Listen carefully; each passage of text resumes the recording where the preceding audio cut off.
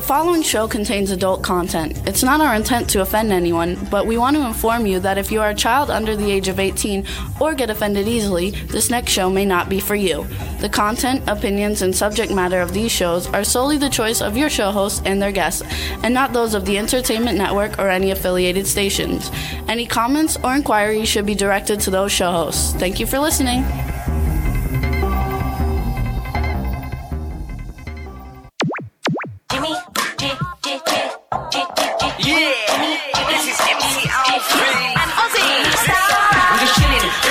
Sitting down and designing, where every man them are thinking, what are we gonna be wearing? Yo, I'm a Liverpool MC, you can't test me. Big up the girls inside the party, let's get down to crazy Jimmy. Big up myself and known as Alfie, the one and only, the Turkish MC. Always love the clothes of Jimmy. British, I'm your wanna be. Jimmy Star, new celebrity. We'll take you out to Jimmy Star. Hey ho ho, what's up everybody? Welcome to the Jimmy Star Show with Ron Russell, bringing you the good times in music, fashion, pop culture, and entertainment. We got a fun show for you guys today, plus an update on our fabulous weekend in New York that we're going to do on the second part of the show, because we have a guest on the first part of the show. But before we get started, let's first say hi to our cool, outrageous man about town co-host, Mr. Ron Russell. We who are about to die salute you. This is, I mean, really and truly, we left Manhattan at 2 p.m. We got to Palm Springs at 3 o'clock. 3:30. 3:30 in the morning. Had 1 or 2 hours sleep. Forget about it. This is not, I can't. I don't know how I'm going to do a show today. Besides, I look old. You know, I don't look 23. I look at least 40. Anyway, I'm going to try to perk up and wake up. And oh, look at this. I look like shit. I didn't shave. They took our toothpaste away, so I didn't brush my teeth, so my breath smells. I knocked over 3 people. Yeah, you know you're not allowed to take toothpaste on the airplane. I didn't know that. Because toothpaste can explode. I said, oh, really? Okay. That's interesting. They let me take it on the way over there. Well, the brush next my time you teeth. brush your teeth, be careful. Your mouth might explode. But anyway, it was an adventure not to be believed. I wanted to go. No, wait. We're talking about it in the second half. We're not going to talk about it now. I want to talk about that. We have a the chat guest room coming too. on. We want to say hi to the chat room. There's lots of people in here. I think Julia is in there. I think that's what that is. Backpack John. Hey, Backpack John is here. Teresa Sabin from Florida. Angela Joseph, who was at the Colorado Horror Festival of Horror or something with Lorraine Landon this weekend. No, horror, not a whore. She was not a whore at a horror festival. A horror festival. There is no such thing as a horror festival. Anyway, we also have Cindy Lady Lake is in the chat room. I don't know. I think I missed some people, but it went by fast, so they'll have to say stuff. Teresa Sabin. Anyway, yes, she was at the Colorado. I don't know what it's shut called. the fuck up and just sit there and smile a little bit. You know, people say I'm very mean to Jimmy. Like one woman wrote, she said, when I watched the show for the first time, I thought Ron Russell was a very mean man. I'm not mean. Jimmy and I just play. You know that, folks. Jimmy and I never fight. Well, I mean, I had to duck a few knives once in a while that he threw at me, you know, at home in the kitchen. But we really don't fight. We just do it for the amusement of everybody. I like to come on. Excuse me, my throat's full of airline dust, New York City dirt, and LA smog. I just like to sometimes get like a tough guy. You know, when I was back in New York, I was with all the wise guys in New Jersey, and I loved it because we're all talking really tough. Hey, fuck you. And I do that, but I'm not a mean person by any means, trust me. And I'm very good to Jimmy. I only beat him up maybe sometimes once a day, twice a day. What you guys, if you go on my Instagram, Jimmy Star Official, you'll see the videos from the Italian Fest. Some of the performers. I know Lady Lake will love Alicia. Alicia was there. She has a bunch of hit songs from the 80s, and anybody who's an 80s music dance lover, like freestyle dance music lover, will love the videos of Alicia that were there. And it was really a lot of fun. It's the first time I've ever been in. I was the only non-Italian person in the whole thing. There was 500 people. And they only let him in because he was with me. That's right. Meanwhile, we didn't eat for 5 days. And why does my face look fat? I don't know. I look bloated. We walked 50,000 steps We walked 50,000 steps and I didn't lose a pound and we barely even ate. So I don't get it. I look fat. I don't. I'm fed up. You know, when I eat a lot, I lose weight. When I don't eat at all, I gain weight. Figure that one out. Talk about being a reverse Gemini. It was very funny. No, it wasn't. What was funny? The whole weekend was funny. We had a good No, time. the whole weekend was fun, but we're not going to talk about it because we do not have a second guest. The second guest was abducted by Martians and taken off to a planet. So we're just. But you can tell them about the plane ride.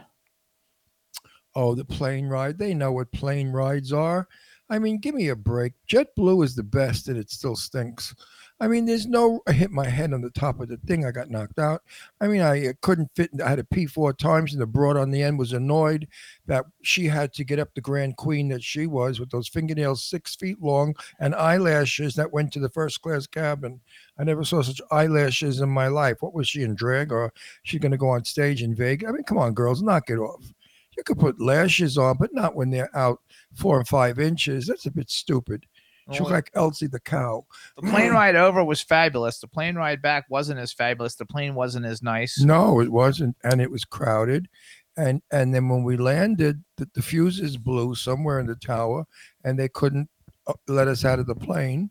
So we had to sit on the tarmac. You want me to tell? I'm gonna put this mic right down your throat. No, yeah, I'm talking too. And you're gonna gargle.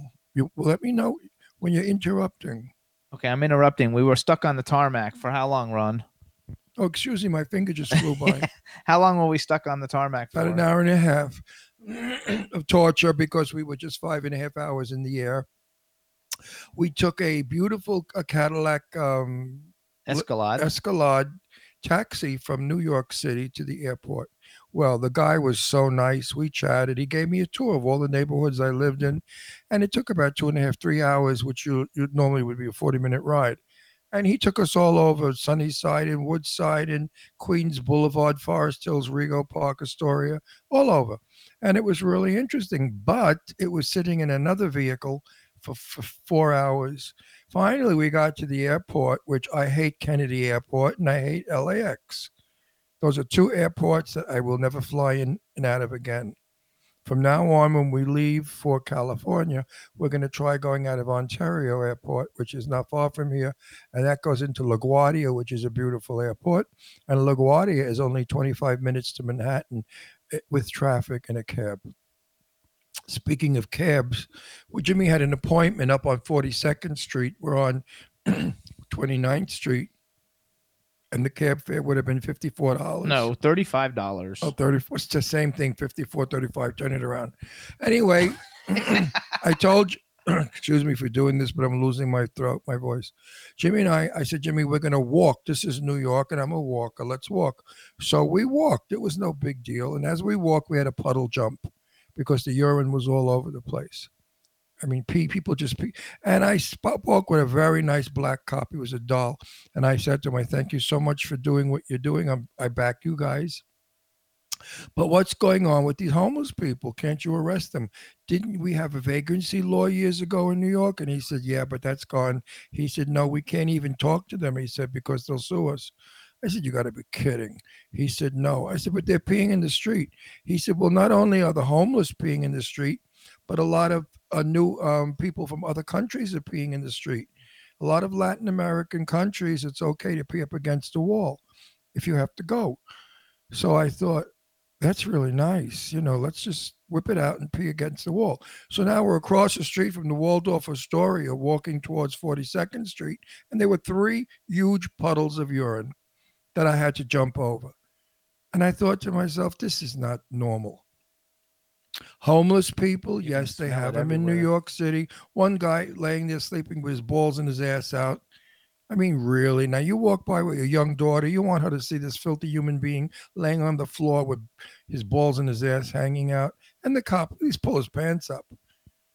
I mean, it's disgraceful. I mean, LA is bad, New York is bad. LA is bad in areas. New York is bad in areas. You go to the Upper East Side, which is a very white Jewish neighborhood. It's divine. You go below 59th Street. It's an ethnic area of mixed people. It's poor and not so divine. You know, same And thing. expensive. And expensive. Same thing with LA. You go to Beverly Hills, Brentwood, you go to any of those wonderful areas, it's divine. You go down to East LA, it ain't so divine. So that's what we live in. I don't know diversity will ever happen. I think it's a dream that people have. It's never going to happen because everybody wants to be with their own. The Hispanics are in one area of New York, the Ecuadorians in another, the Dominican Republic in another, the Puerto Ricans in another. And I thought, Jesus Christ, what happened to diversity? Black people are clustered together in black groups. And then the 2 or 3 white people that I did see downtown, which was amazing because it used to be all white ones. I mean, New York City was an all white city. Now the white people, I don't know where they went, but Jimmy and I at times were the only white people in the areas. And I thought to myself, at least we're practicing diversity. Where the fuck is everybody else?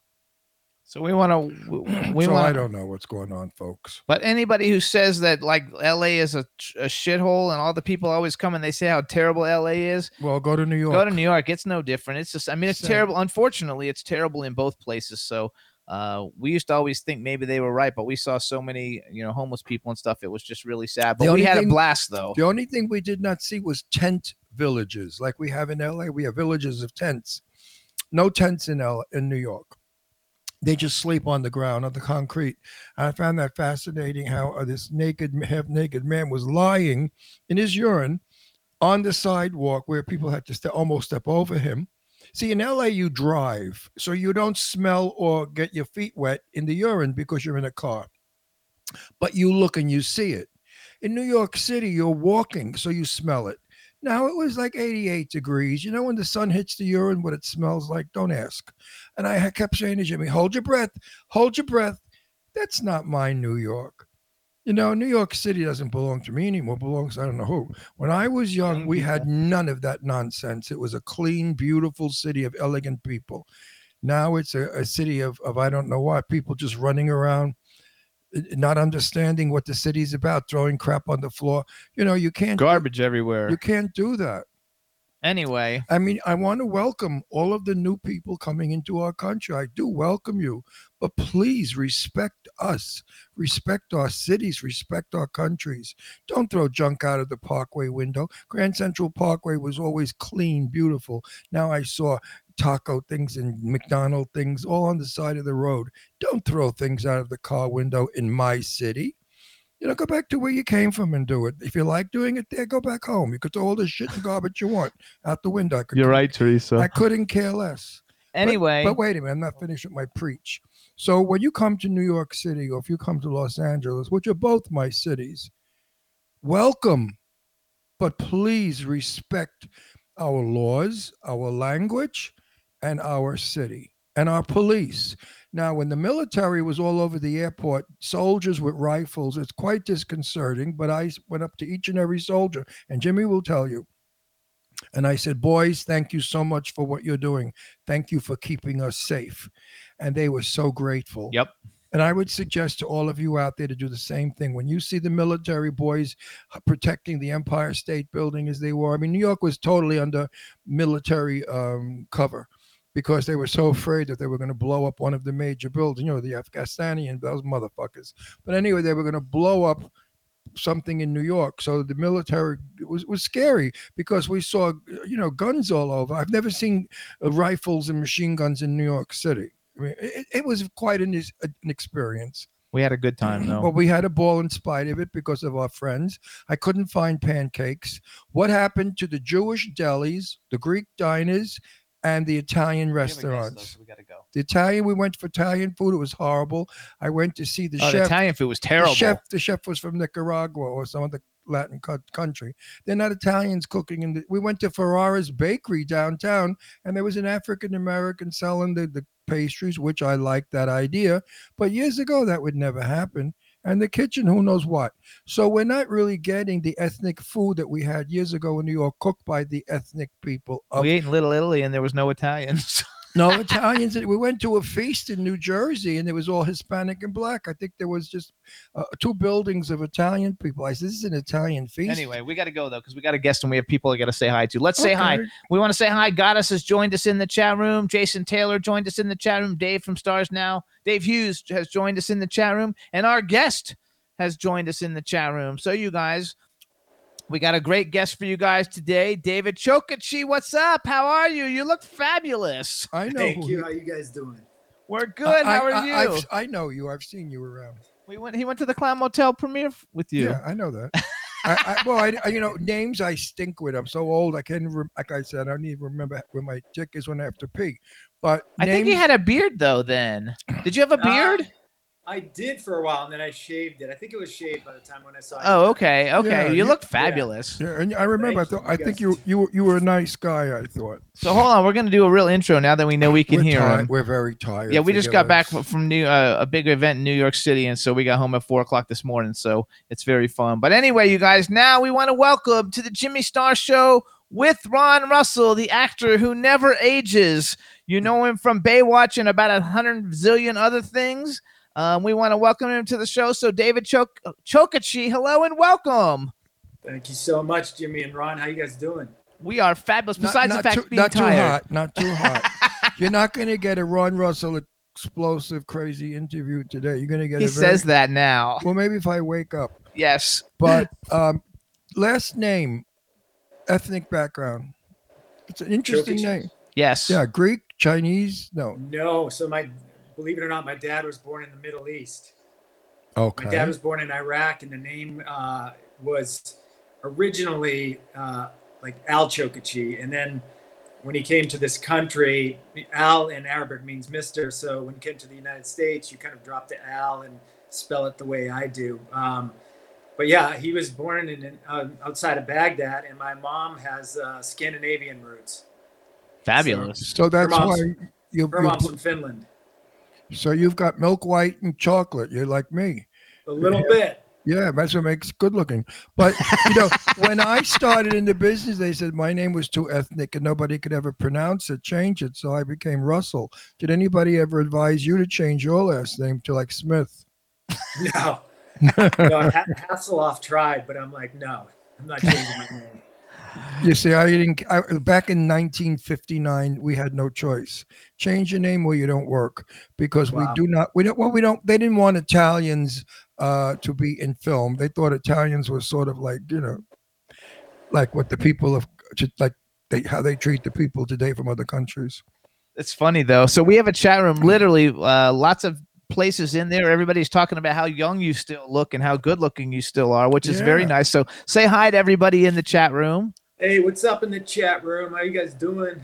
There'll be a lot of people coming in. And you sound like you have a New York accent. How you doing? How you doing? I think just from hearing you guys talk. You know what? You had to hear when I got there. I cracked up laughing. I said, "Oh, I'm so happy to be back with." Now nobody will say you have a New York accent. And the guy said to me, "You don't have a New York accent." I said, "What?" He said, "No." He said, "Maybe a little." I said, "Well, take me to Brooklyn quick." So it's amazing. Here I have a thick New York accent, and there I have a little accent. So really, are you from New York? No, I'm from it's just a town south of Boston called Plymouth, Massachusetts. Okay, so pack the car. Pack the car. My mom, who's still alive, she has a wicked accent still. It's hilarious. But I kind of got rid of mine when I moved to California. I just I never had it that bad back. Even though I went to college up in Maine, I kind of lost it pretty quickly, which was good because back then they would stereotype you as his accent's too strong. We can't use him. I love that though. Well, that's true because they will pick you out. They don't realize that an actor can lose or develop any accent. That's what we do. Yeah. We're called actors. But they'll say, "Oh no, well that guy he speaks you like you in case." They'll say, "Oh, he speaks Bostonian. We can't use him." Well, how about he wants to speak Brooklynese? He'll do that too. He's an actor. Yeah. So I have a question because like everybody in the chat room's talking about your Cody and Baywatch, and it's so funny because like I watched Baywatch, but I actually liked Witchblade and some of the other stuff like a whole lot. Oh yeah. I wasn't all that big of a Baywatch thing, even though I thought David Hasselhoff was cute. But No, Baywatch was it really called Chick Watch. But I liked it. I mean, it was such a cool show, and we've met a whole bunch of people from it. But so was And Baywatch? Wait, I met David years ago, and you know what he said? That he had animals in his house that I don't know if I should say this. No, don't say it then. That used to make wee wee all over the house. Well, ours do that too. So was Baywatch one of your first really big thing? It was. It definitely was. You know, I moved to California in '94, about 2 days before the Northridge earthquake, and then. Welcome to California. Yeah. I got here on a Saturday, and hey, Bruce. I got here on a Saturday, and the earthquake kicked off on Sunday or Monday morning at like 4 a.m. Oh my gosh, that's terrible. That's a terrible way to first get there. And then how did that turn? I said that's a terrible first thing to happen when you get there. And then how did you actually get Baywatch? Did you have to audition a bunch? Yeah. I had before I even moved to California, I had a small agency. It was called Hero. It was a modeling agency. And they had a small theatrical department, and they were the ones who got the audition, and they were looking to replace one of the main young actors on the show. And I got the opportunity to go in and audition, and it was a long process. It was, I don't know how many auditions, screen tests, meetings, swim test. I had to go through all these levels, and in the end, I was the guy. But when I walked into the room, what happened was the casting directors, I hadn't said a word. I just walked in. They've been looking at the East Coast, the West Coast, probably, I don't know how many guys they saw, over 1,000. I walk in and they're talking, and they look up and they're like, holy shit, you're the guy. You're the guy we've been looking for. I hadn't said a word. And then I was like, what? And then it was kind of up to me and luckily I had worked on the material over and over, and I was able to deliver it, and, kind of every step of the way, stay, even though I was freaking out inside, stay calm on the outside so they didn't see what was happening. And yeah. Did you really have to know how to swim then? You really had to swim. Of course, it's the Pacific. They had cast someone years before I got there, and it was a female. I didn't know her name, but she turns out was terrified of sharks, and she didn't tell this to them. Anyway, they end up casting her, and then she tells them, and so every time she had to do a rescue, she would run to the water ankle deep. They'd yell cut, put in the stunt person. Stunt person goes out, does the rescue, and then she comes back in. Now you shot up at Zuma Beach, and I know Zuma well. They have sharks up at Zuma? They're all up and down the coast. I mean, it's just we don't really see them. There's little babies everywhere, and occasionally they see a bigger one here and there. But I'm a big surfer. I surf out at Point Doom all the time, and I've never seen one. And I've asked all the guys who surf there, and only one guy who's been there for surfing there for 25 years said he saw one large great white at one point, but that was it. And the funny thing is there's all kinds of sea life right there close to shore. There's tons of seals, tons of dolphins. So it could be a place for them to be cruising. Yeah. Well, Zuma Beach, folks, for those of you out there that are not familiar with it, is where they shot the Planet of the Apes. If you remember the Statue of Liberty when she was sticking out of the water and there was a big cliff, well, that's Zuma Beach, and that's where Baywatch was shot. Now, Pamela Anderson, my daughter handled her. My daughter was her business manager, and she said, You're kidding. Yeah, she said Pamela was my daughter worked for Platinum whatever company, and a long time ago. I forgot what it's called, Platinum whatever. Yeah, she handled a lot of movie stars, and she said Pamela was a doll. In fact, Pamela was up at the office one day, and Leslie said, "Oh my God, let me see the ring, the famous engagement ring." And Pamela took it off. She said, "Here, honey, put it on, see what it feels like." And my daughter said she could never use it. It was uncomfortable. The damn thing was heavy and swung around. Anyway, did you work a lot with Pamela? Yeah, Pamela was my girlfriend on the show for 2 years, so we worked together quite a bit. And they would always have these scenes where we're making out, or montages where we're chasing each other in the water and playing basketball, or all these things. So yeah, man, my character, I get to have a lot of fun. And Pamela was, she was amazing. Her and I were very self-deprecating. We love to kind of screw around behind the scenes, and just not in a sexual way, but just kind of, Yeah, we Having didn't fun. take the whole thing so seriously, you know. Right. And I think that allowed for our chemistry to be that much stronger on screen when the episodes aired. it's called relax, and it's very visible on screen. When There you're you go. I can tell you right away. Well, because I'm in the business 1,000 years, but I could tell you right away in a movie if they get along off screen. And if Yeah. you can tell, you know, when You you're in can the tell. when you're in the business. I mean, I won't mention who, but there was two people that were on a show making out, and they hated each other, and boy, was it obvious. And it doesn't do good for the film. No. But the GP doesn't see it; they don't get it because they're not in it. But you could Right. tell, and I could tell. We know who the fighters Yeah, are. That's, But that's my daughter definitely loved fun. Pamela. She said she was lovely, just a sweet girl. Oh, she's a beautiful human being. Like, yeah. you know, she went through some hard times, and she got Yes. through them. And I think she has two grown kids, beautiful kids, and I think she's found happiness. You know, which is great. Did you ever see the Borat movie? Like Of where he's course. like going to see Pamela. I mean, I think that was like the funniest thing. Like I love those. It's ridiculously. It's so Pamela. insanely stupid, but it's so funny. But the fact that Pamela, yeah, yes, he's he's Pamela. going to see her. Yes, I freaking love it. So you've done so many things. We're gonna talk about some of your some of your things that you've done just recently. But I just want to bring up a couple other things. You guys could have seen David in the Witchblade series with Yancey Butler, which I'm bringing her name up because she's also in the film we're going to talk about in a minute. Yep. But I wanted to ask real quick about a couple other things that you did. How was it like being on Battle of the Network Stars, and how do you get picked for that? Because that seems like really cool, and that was a big thing back in the day. Oh, that was so fun. I couldn't wait. That was just that was one of those beautiful incoming calls that and it's like, hey, do you want to go run around and do all these cool athletic events and get paid a lot of money? Definitely. So yeah, I got to do that with Parker Stevenson was in it. And he's in the movie that we're talking about in a minute too. Yeah. It's so funny though, because they pick all the pretty muscular people, so everybody gets to see him running around without a shirt. They didn't pick me. They missed me. Because that was such a big deal, and I used to love it when they would do that, and they would have all the celebrities, battling against each other. I thought it was so much fun. And then another thing, which I didn't even realize it was you, and I watched it when it came out.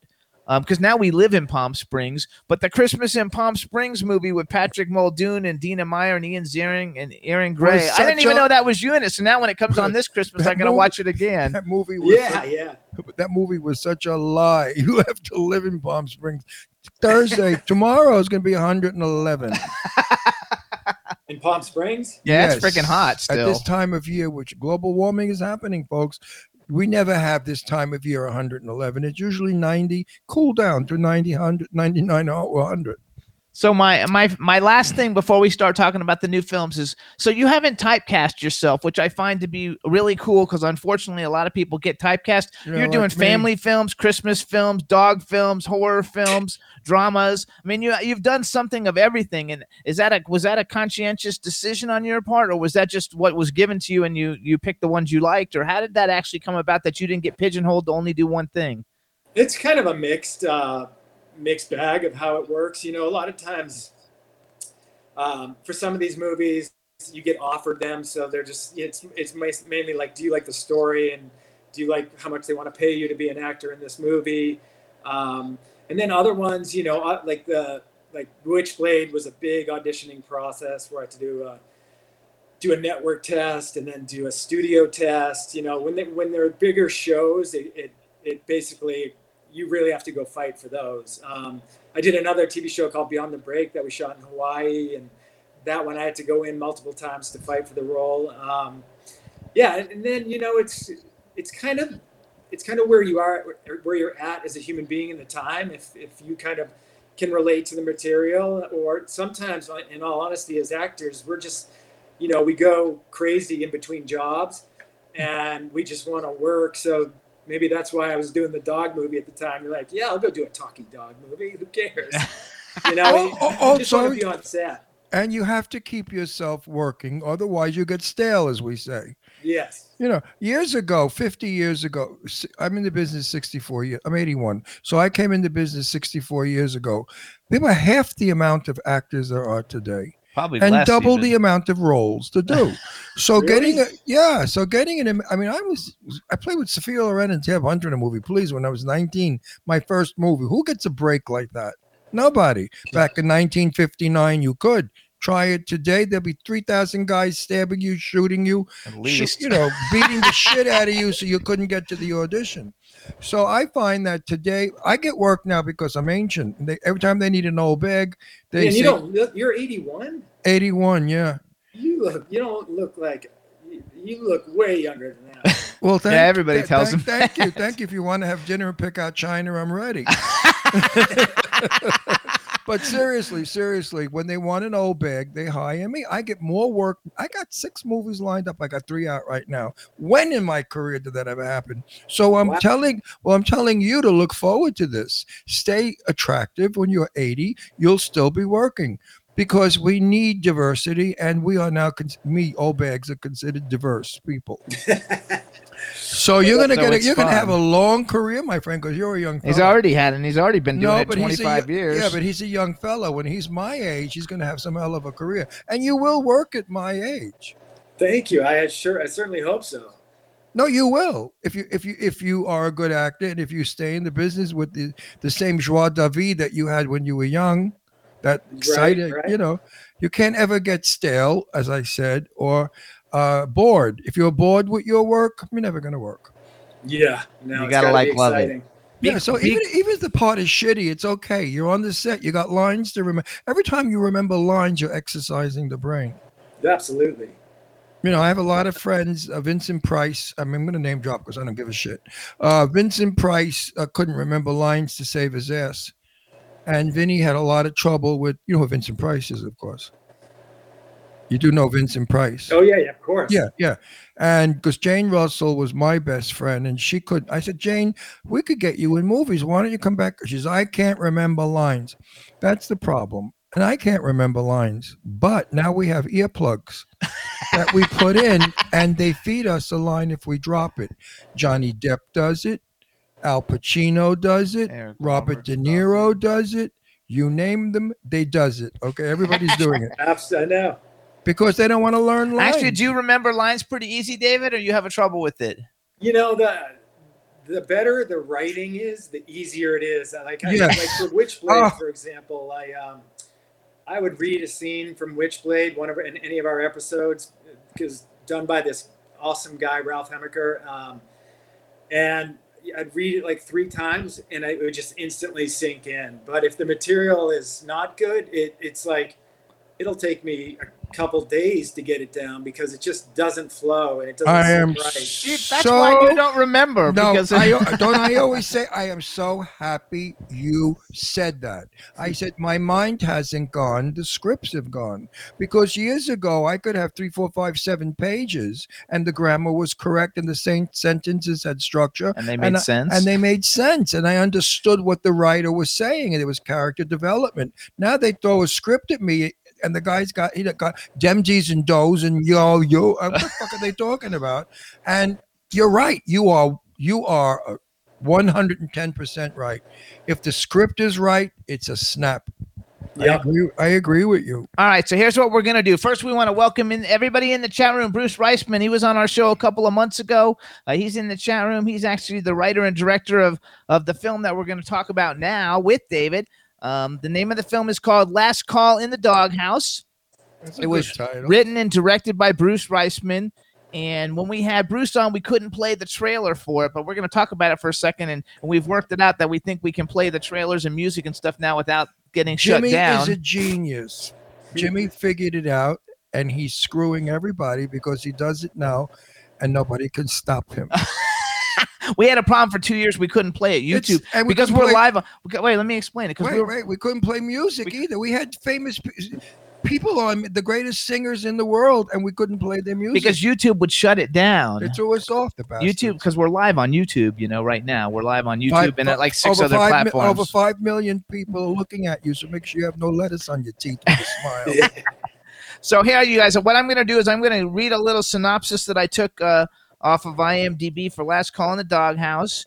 Then we're going to let David actually introduce the trailer, and we're going to play the trailer so everybody sees it. That way, they get a little glimpse of what we're talking about before we start talking about it.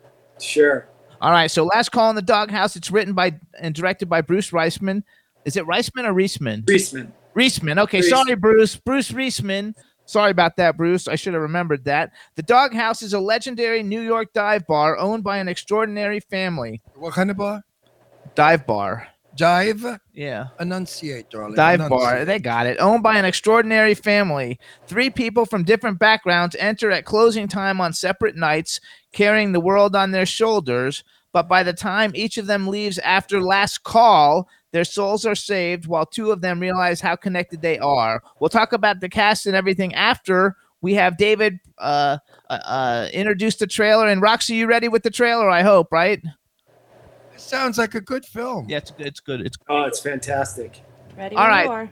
All right, David, rock and roll. Introduce it for us.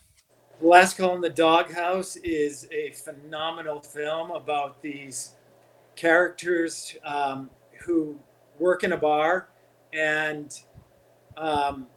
they all happen to be, well, I play Dog, who happens to be God himself, and my son is Jess, who's Jesus, and then my other son is Mo, who's Moses, and these characters will come into our bar. It's almost like the bar is a beacon that draws them in, and the characters that come in have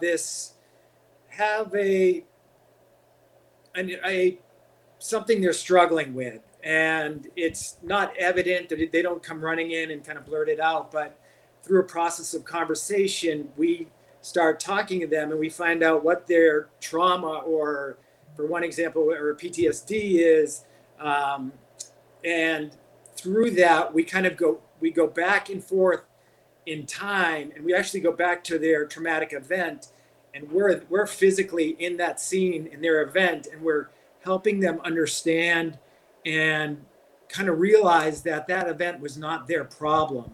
And then when we come back to real time, it's as if something has changed within them. It's just a beautiful, it's a mystical, fantastic movie that has so much heart and soul. And it gives you the feeling of hope, which, in today's world with the pandemic and everything we're all going through, delivering that message of hope that Bruce Reisman, wrote and directed, it's really just profound. We need fantasy. We don't have fantasy today. And we've got to leave the reality of what's going on.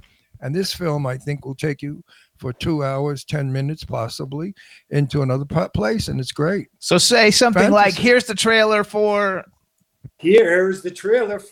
Last Call in the Doghouse. All right. Play it.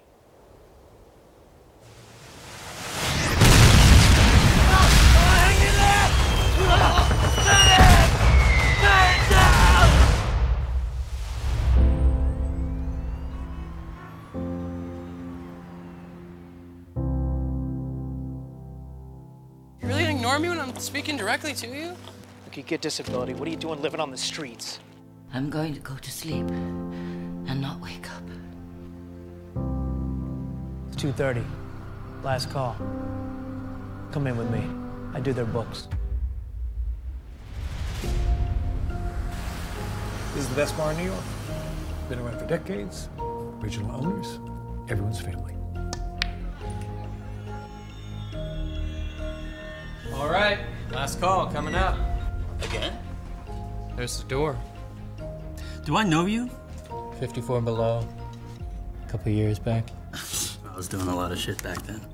You could have met God.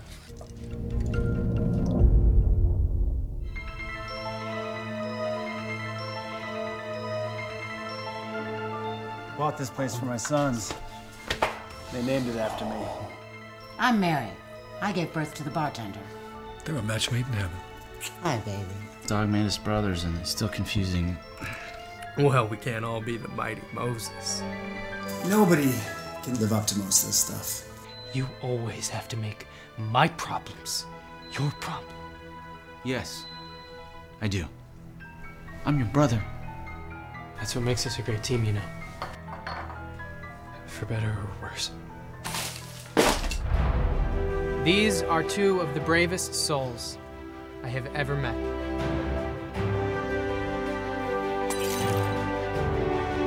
Take care of her, okay? Take care of my girl. How did it happen, Eli? Suck it up and get a drink. He left me. That was a lie, and we all knew it. It's a bad night to call me out. I'm not akin to cruelty. A single act or lots of it. When we do good deeds, we shouldn't sound trumpets for ourselves, like the hypocrites do in the streets. The memory plays a few tricks sometimes. You understand?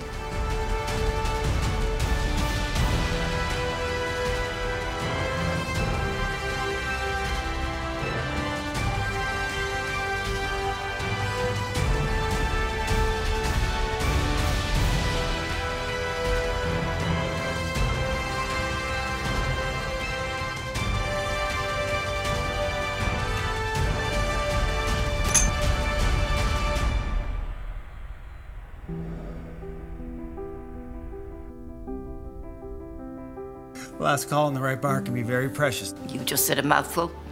It's my trade, you know? Yay! Clap, clap, clap, clap, clap. It looks fantastic. Looks like we need something like this. I'm noticing that the names of all the characters are biblical.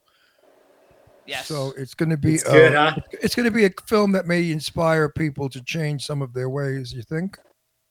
Oh, absolutely. I think it's, you know, and I've learned also, as many people, like you can't internalize your feelings. You know, we all need to express them or talk to another person, and that's kind of the message here. Like, come in and unburden yourself so you can be free. Right. Well, we need a lot of that, kiddo. We need a lot of that today. Are you a Christian?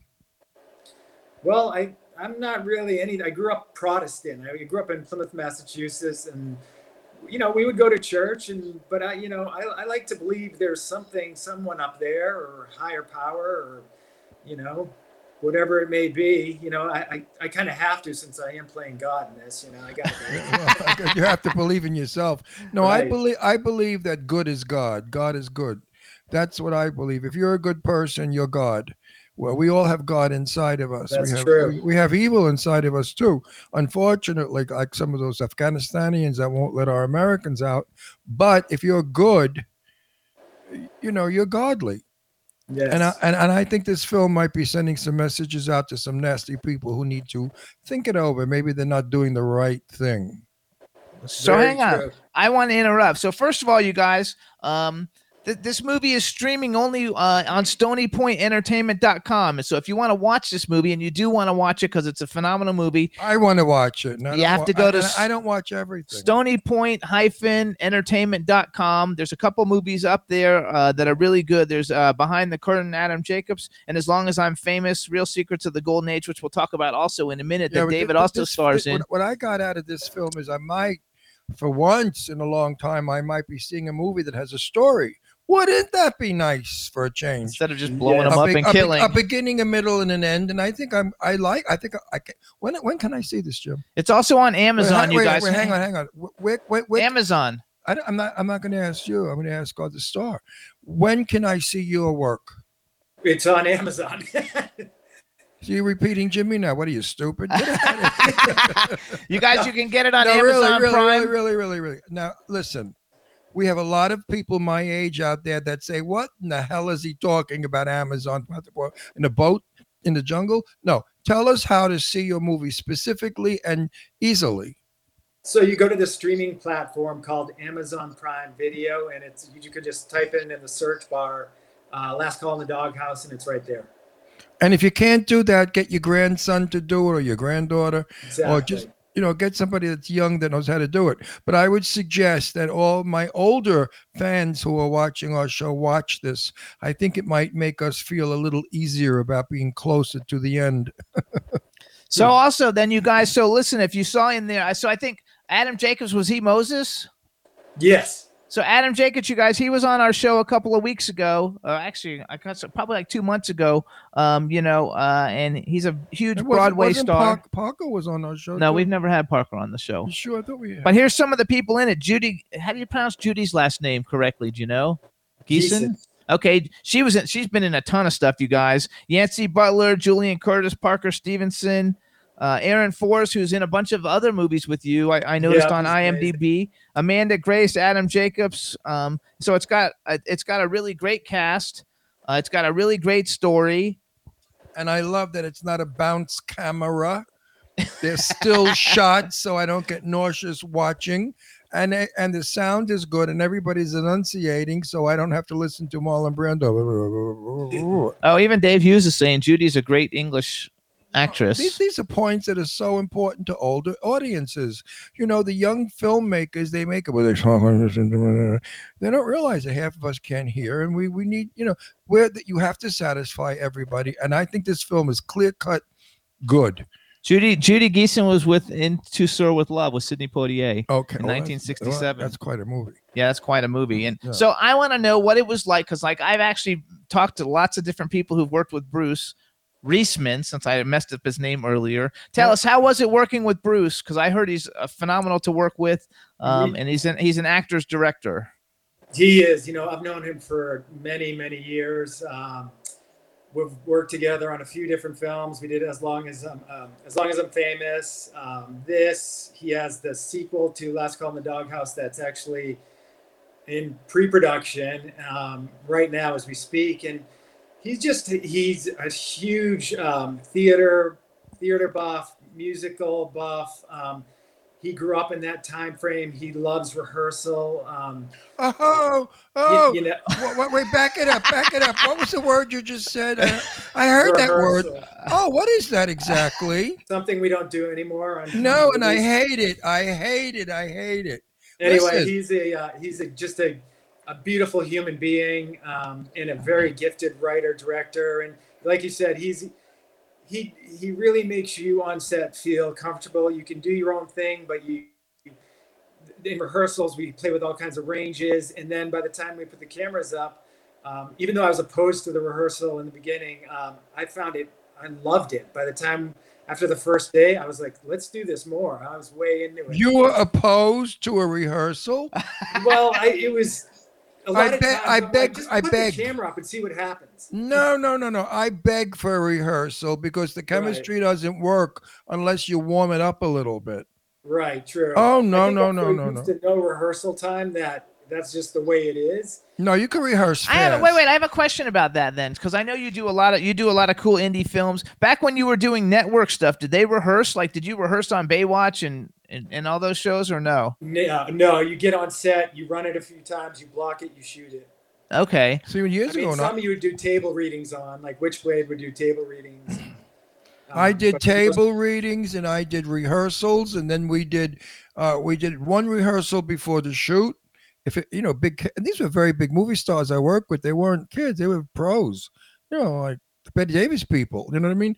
They knew their shit, but they insisted on a rehearsal. They wanted to see what the other jerk is going to do and how they're going to do it. No. He does films and he's like, where are my marks and stuff? And there are no marks. Where do I go? Oh, just walk over there someplace. The camera will follow you. I asked one time, where's my key light? They said, what's that? I said, okay, who's shooting this film? Mahatma Gandhi? Right. But anyway, I wanted to say something. I saw two guys, Jimmy and I are both married. We're celebrating our 10th year wedding anniversary in October. And I'm happy to see that your film shows two men getting married, Jewish men getting married, breaking the glass. And that makes me very happy. So. Oh, Bruce actually wrote. Cool. Bruce wrote, David's not used to rehearsal because the business has changed so much. We rehearsed yesterday for the sequel and it was great. No, but you know what? I rehearsed with Angie Stevens. Oh my God, Angie Stevenson, one of the sexiest, most gorgeous women in the world. We went off to a dark corner and people were starting to whisper. And I said, cut it out, you filthy-minded people. We're rehearsing. Angie and I ran our lines together. And then I said to her, listen, why don't we do this? She said, yeah, Ron, let's do that. And when we shot it was wonderful. It was better than anybody else's work because we had ironed it out. on our own. Do you do that? Do you pull people over like Pamela? Do you get her in the dark corner and say, "Let's rehearse"? Oh, of course. I mean, that part goes without saying. Especially if you have any time before they're ready to block. I was always one to say, let's run this. Let's run it as many times as we can before, because we don't get the allotted time we need. So you gotta make the most of your time on set. Well, I find when I have to deliver a line that's really tough, because I do a lot of tough lines, they write them for me. And with women, it can almost come off like I'm a macho guy beating up a woman. And I don't like that. So I tell the woman, when I deliver this line to you, maybe you should do this facial expression like you're a moron. Oh, okay, stupid. You know what I mean? Not frightened. And a lot of this one person, she was a pretty famous actress. She agreed with me. She said, "No, Ron," she said, "you're very frightening on camera." She said, "When you get into that tough guy, gangster role, you really are frightening." And she was frightened. So I said, "Well, don't react frightened. React like, forget about it, stupid. You're nobody." So you guys, this is Last Call in the Doghouse. It's available on Amazon Prime. It's also available on stonypoint-entertainment.com, which David also has another film that he did before he did this movie. It's called As Long as I'm Famous, Real Secrets of the Golden Age. It's also a Bruce Reisman movie. Wait, I want to hear him talk about that. That interests me. Hang on. No, it's talking about the golden age. I know. I'm going to let him. So tell us a little bit about it. Let him talk. Let him. You tell me about it. Don't listen to him. Well, no, he was doing a good job. As long as I'm famous. As long as I'm famous is exactly what Jimmy said. It's a time period in the golden era, the golden age of Broadway, and Bruce again had these relationships back in the day with Joshua Logan, and in the movie it's Montgomery Clift, and I play Gene Tunney, who is the real heavyweight boxer in 1929, and the movie takes place in 1940. And it's all about, it takes place at this Connecticut home where they would all retreat to, all these actors and writers, and then all this kind of cheating on their partners or hooking up with, even though like the relationships of the two guys in the movie, Montgomery Clift and oh my God, I'm blanking. Bruce, who's the other one? Rock Hudson, probably. Takes place in 1948 New York. Oh, 40 Rock. Anyway, it was taboo to be in an openly gay relationship back then. Yeah. So we explored that kind of a storyline, and we explored my character who had mental problems, and it was like beautifully shot. But we shot in this Bruce's agent's gorgeous house up in Bel Air, and the house itself is just. It's just right out of that time. Okay. This I want to see immediately. When can I see this film? This is up my alley. When can I see this film? Where's this one? Amazon Prime also. Amazon Prime Video. Right now we could get it like tonight with Yes, dinner? you can. Okay, we're watching. Actually, you'll like this because you know who's in it. So Michael Pare is in it. Oh, I know Michael. I know Michael Michael. I know Michael 100 Pare years ago. Tracy Nelson, who's in tons of stuff in like the 80s. Also Montgomery Clift and everybody else you're going to name it. People. Eric Lutz plays Richard Rogers. Aaron Forrest, who's also in Last Call of the Doghouse, in the Doghouse, plays Sid. I don't know. That's who. He's Sidney Lumet. Yes, Sidney Lumet. That's who directed me in That Kind of Woman. Could you believe it? My first movie. I was directed by Sidney. I mean, how do you not do that today? You can't. That's amazing. Yeah, a 19 years old boy, soldier. I was a soldier. Sidney Lumet, Sophia, and Tab. And I remained friends with Tab all those years until he passed. So Bruce says it's like a George Cukor movie. Oh, I cannot wait. Tonight and Bruce says David is so good and famous that people don't recognize him. Now, who do you portray again, David? Bruce, I love you. Or you portrayed Gene Tunney, the Gene Tunney. I played Gene Tunney, yeah, and it was challenging. I had to. There's this scene where he's actually in Bellevue Mental Hospital, and he has a breakdown. And because his parents in real life were immigrants from Ireland, his dad, they both had heavy Irish accents. And even though Gene Tunney didn't really, but when he has this mental breakdown, he kind of goes back into this Irish brogue, and Yeah, it's a beautiful scene with Eric Lutz and myself. let me tell you the truth about that. He didn't have a nervous breakdown. He had his brains knocked out. He was his brains were so badly damaged that they didn't function like a human anymore. He was going in and out of periods of time and stuff. I remember my mother was an actress, so I remember my mother telling me stories about that. Yeah. He was he was beaten very badly in the head. So you guys, both of the films you guys are on Amazon Prime. So one of them is called As Long as I'm Famous. Real Secrets of the Golden Age is like the tagline after it, but the movie is As Long as I'm Famous.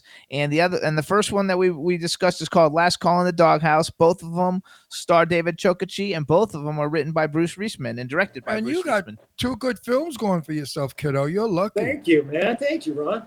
No, really. He's got a lot. If I didn't like it, I would just keep my mouth shut. And to go back to, I was... no, seriously, I don't bullshit anybody. I hate that crap, that Hollywood stuff. Oh, you're fabulous. You're wonderful. I love you. And then they turn around and say, boy, is he a dog. No. These are 2 films I'm definitely I want to watch the Hollywood one tonight with dinner, if we can stay awake. So you guys, last call, the tagline for Last Call in the Doghouse is Field of Dreams meets Cheers. Well, wait a minute. In the Hollywood one, I hope they didn't write things that aren't true, because I know everything about that area. You know, I'm a connoisseur of. Oh, Bruce is very, he's very articulate, focused about that. Because the thing with Rock Hudson with the black lover coming out was all bullshit. That movie was disgusting. That movie was so bad. Did you see Hollywood? I wanted to burn every print of that Hollywood. like mini series that they did about Hollywood. It was such a lie. He didn't like it. It's on Netflix. It was such. I knew Rock Hudson. I was on his show. I knew him as Roy as my not buddy, but a friend. And he was so in love with somebody else who was not black. And Rock never went to the Academy Awards hand in hand with a black man saying I'm gay. I mean, Rock would have killed. When we shot Macmillan and Wife, there was a line that Rock didn't like, and he told Script Girl, could we change that? It's a bit feminine. Okay, that's how he protected his gayness. He never would make a gay move or a gay gesture. If he did, he said, tell me, I want to reshoot it. And he's going to walk in the Academy Awards with a black lover and say, I'm gay? Get the fuck out of here. Did you see what Bruce just said about everything and every incident in As Long as I'm Famous is real, told to him personally. Good, Bruce, because I'm watching and I know hey, that's my time. You talked with Bruce about that when he was on the show. He was on our show, Bruce. When was Bruce on our show? With Jacobs. Oh, I remember with him. Adam Jacobs. We had a little bit of trouble with the Wi-Fi, but yes you loved it. I loved him. What are you talking about? He's my pal. Yes. No, he's all about my era. That's 40s and 50s is my era. Are you kidding?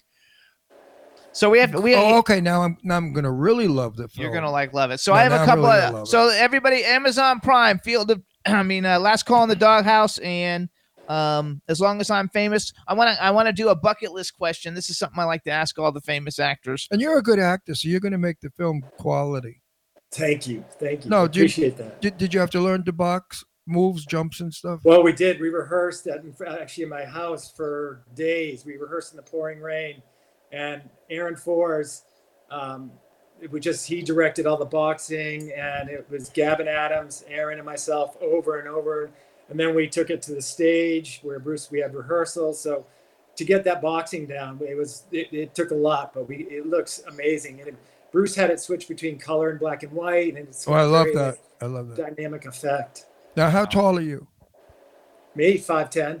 Okay, so you're perfect height, because Johnny was about that height. Yeah, it's perfect. And you're a lightweight body. Yeah, that was the only thing I couldn't do. Bruce was like, you got to gain like 30 pounds, and I was like, man, I can't. If I gain 30 pounds, hang out with me for a week. I'll get you 30 pounds. Okay. Just eat some Italian food. All right, I look at food and gain 30 pounds. So bucket list questions. Now, you've done all these fabulous things. So bucket list, a male and a female actor that you have. I want to ask you one question. Are you married? Yes. I am married, and I have a beautiful 9-year-old daughter. Good for you. Take care of that child. She's valuable. Right. She is your future, my friend. That's right. I have 2 daughters, wonderful daughters. They're old women now, but they are my beautiful. Well, they'll kill me if they heard that. But they are one of the reasons I live. No, I know that feeling. Okay, so you're a good dad. Good Absolutely. Good for you, Daddy. Good, So good for you, Daddy. So bucket list, male and female actor that you have not had a chance to work with yet that you would like to work with. They could be living or dead, even, like, just to make it fun. And if you could have been in any movie in history, what movie would you have liked to have been in? Ask them one at a time, otherwise they No, that way he gets to think about the second one while he's answering the first one, because it's a hard answer question. The second one first. I would say, I don't know, Saving Private Ryan. The great movie. Nobody's ever said that, too. No, that's an interesting choice. Why? I first of all, I'm fascinated with history and war and how people have the courage to overcome something as fearful as D-Day, as getting off a boat on that day and storming Normandy. So just the way the movie was shot, it was just so realistic. And that one or Band of Brothers, they're kind of my two. Great one. I love Band of Brothers. Okay, and give us an actor and an actress you'd like to work with, because we got to let him go. He's got another thing to do. Wow. Maybe pick living. It'll be easier. Yeah. I'm trying to think. I've always loved Brad Pitt's work, so I'll pick him because he's a beautiful human being. And not according to Angie. and I know Angie really well. Angie grew up in my house. She lived around the corner on Roxbury. We lived on Spalding. My daughter Deirdre is girlfriends with her. They went to school together. Oh, no kidding. Yeah, I gave her peanut butter and jelly sandwiches as a kid in my house. Well, let him get a female. Go. Female, jeez. That one's tough. I always identify with the male actors because those are the roles I know I could be in. How about a good dramatic role with Sophia Loren, who's making a big comeback? There we go, Sophia Loren. There we go. All right, everybody. She's going to get the Academy Award, She's the winner. Yeah. Oh, yeah, for her film. Have you seen it? No. Oh, she's brilliant. It's on Netflix. The most brilliant actress of our day. She's not attractive anymore. She's very old and homely and couldn't care less. No makeup, no camera angles that make her look pretty. And her performance was absolutely scary, mind-boggling. Please watch it. My God. Okay. So hang on, two things, and this is for Bruce, because I've got Barry telling me we got to get you going. But Bruce said, ask him how Britt fed the actors off camera without being asked to. She knew. And then I'm trying to get David to do a play. Help me out, guys. Yeah, so Britt's my daughter, and she was in Last Call in the Doghouse, and she plays Adam Jacobs' daughter when we do a flashback to Poland in 1940, and they stop the train and they tell Adam, who's a Polish Jew, and his daughter to get off the train, and they're like, "What do you mean get off?" And they'd say, "Run." And they're going to target practice on Adam and my daughter. Anyway, it's a great scene because we come in and I end up grabbing my daughter and yanking her out of there. We're playing these rebels who are trying to fight against the Nazis, and so that was a really cool moment. And what was the other one? He wants you to star in a play. I'm ready, Bruce. I think I'm actually finally ready. Okay, there you heard it, and 5 million witnesses, Bruce. Bring it. All right, so you guys can follow David Chokachi on Instagram. He's the real David Chokachi. Chokachi is Chokachi. On Twitter, he's the real Chokachi. And we want to thank you for coming on the show. We so appreciate it, and good luck with everything. If you've got anything you ever want to promote, let us know. And everybody, go to Amazon Prime and check out Last Call in the Doghouse and As Long as I'm Famous. And Dave, thank you for a nice interview. Oh, Jimmy, Ron, you're a nice guy. You guys are amazing. It's so easy, and you make it super fun. Thank you so much. And Barry Rogers, thank you for setting this whole thing up. And we'll see you soon, David. All right, have a good one. See you tonight. Thanks, Bruce. See you tonight in your movie. You better be good. There we go. Please or else I'm going to call you and tell you stink. Don't do Bye, that. David. Thank you. No, Bye. he won't. He knows it's going to be good. Bye-bye. Bye-bye, David. All right, everybody. Nice fella. What a cool guy. Yeah, He's got a great publicist. Nice guy. Look what I look like. And Bruce is fabulous, so you got to love the whole thing. You know the expression when they say I look like the wreck of the Hespers? I never understood what that meant until now. Oh my God. You know, when you're old and you don't sleep, you look wretched. No, you get uglier. You gotta love the whole like your thing. nose gets swollen and your eyes shrink and they swell. I look like I got beat up. So here's what we're gonna do, you guys. Let me do a quick commercial where everybody can hear us. Can we pull that camera back a little? No. So what's up? You guys can listen to the Jimmy Star Show live, W4CY Radio, our home station. We're on every Wednesday from 12 to 2 p.m. Pacific time, 3 to 5 p.m. Eastern time. You can also hear us on iHeartRadio, Apple Podcasts, iTunes, Spotify, Amazon Music, YouTube, Google Podcasts, Radio Public, TuneIn, Pandora, and SoundCloud. We're also on a bunch of other platforms, but those are the biggest ones. And we want to thank everybody in the chat room. I think some other people joined us, but I'm not sure who. If I forgot you, I'm sorry because there's so much going on. But B. Claudia is with us, and I don't know if I said hi to B earlier. So hello, B. We love you. Yay. What we're going to do now, you guys, is take a little break, and then when we come back, we're going to play a music video. When we come back, we'll tell you about our trip to New York. It was a lot of fun. You guys, I think, will love it. And we also want to welcome Jason Taylor. The Three Geeks podcast is joined us. I think he's Three Geeks podcast. If he's not, I'm sorry, I fucked it up. I'm tired. And so what we're gonna do now is play "Special Day" is the name of the song. The artist's name is John Butcher. B. Claudia is a big what do you call it? A big promoter of this. She loves this song. It's a fabulous song. It's really, really good. So Roxy, you got it ready to go? I'm sure she does. Yep, I got it ready. All right, everybody. So check it out. This is off the brand new album, Special Day. It's the first single. The name of it is Special Day by John Butcher, Grammy nominee. Enjoy.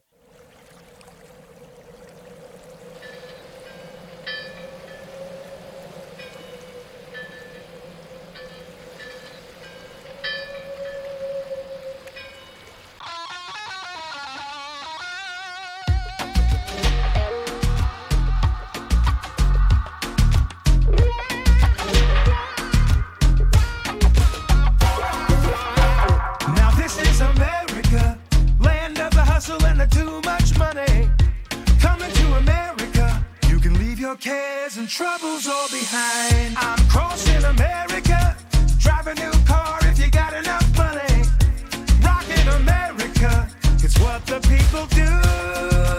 And Mama always said, yeah, I am the best, so this is your special. Yeah, this is your special. And Mama always said, yeah, I am the best, so this is your special.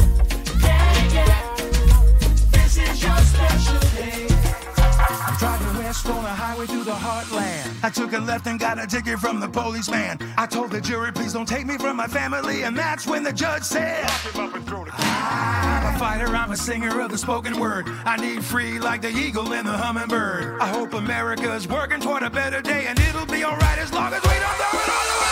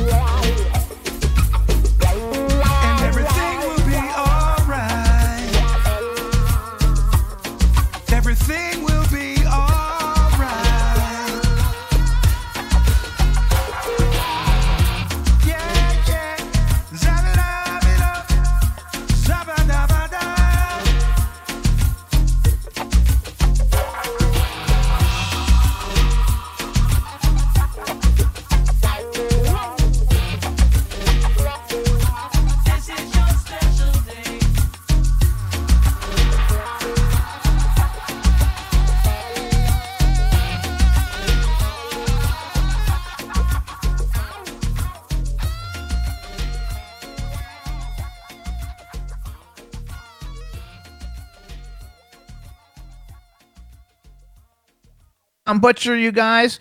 We actually, he performed this weekend at the Soho Johnny Celebrity Benefit Concert Gala at Roomy Event Space on Saturday for 911. He was one of the performers, so we got to actually meet him after we've had interviewed him on the show.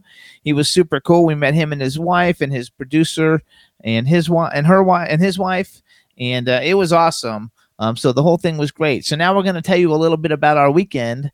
because it was really a lot of fun. And one of the people that I enjoyed the most was the girl that we had on the week before, Krisha Turner, you guys, the girl who was in all the music videos and is a movie star and 4-time Juno Award nominee. More beautiful in person than she was on screen, and the nicest girl ever. We had such a good time with her. It wasn't even funny. Oh, everybody's saying hi to Astro. You want to hold him up to this thing? There's Astro. Hey. Ron missed Astro so much. There was a little lady with a dog sitting next to us on the plane going over there, and it made Ron almost cry because she had her dog and Astro was at home. So he was so excited to get home to Astro yesterday. Absolutely. Absolutely. He hasn't left my side. He slept with me, pressing his body against me. He hasn't stopped kissing me, moaning and groaning when I hug him. He really loves me and I love him, and he misses me so much. I'm going to have to take him with me. So I inquired, you have to buy a baby ticket, you know what a child would cost for round trip, and then you have to keep him confined to a case. Okay, so we have to get a case and get him used to being in it to see if he could do it. The only thing is, when I go to events and stuff, I can't leave him in the hotel room alone because he'll cry. He'll be frightened.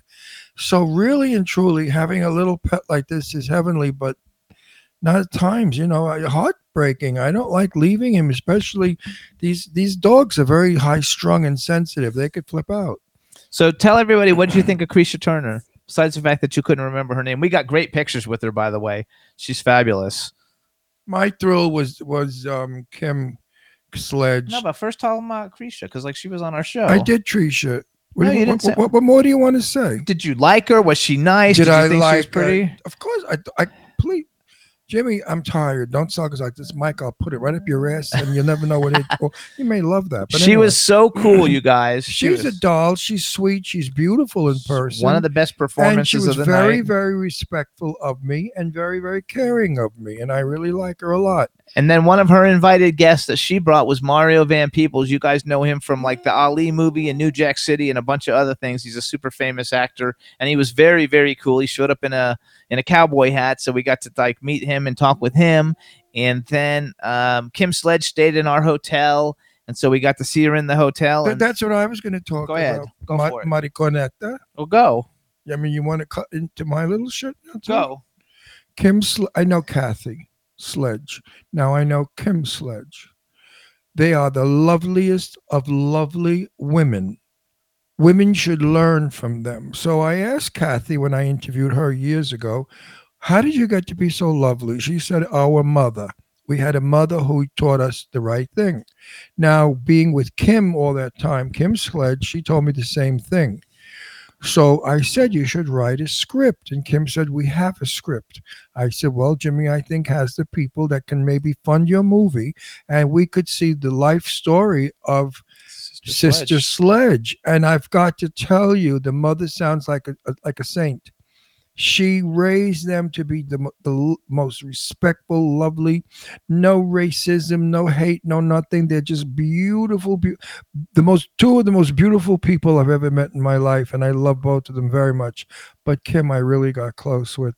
She gave you a CD. Oh, and what she wrote in the CD was just phenomenal. I mean, just the most beautiful sentiment she wrote for me. Beautiful. So while we were there, Kim's daughter came another beauty. And she is like a young Kim Sledge. Another she's beauty. A singer and a model, and she was gorgeous. Same class, same elegance, same well-bred person. These people are just beautiful people. Oh, we didn't welcome Pat Grant either. Pat Grant joined us from Canada.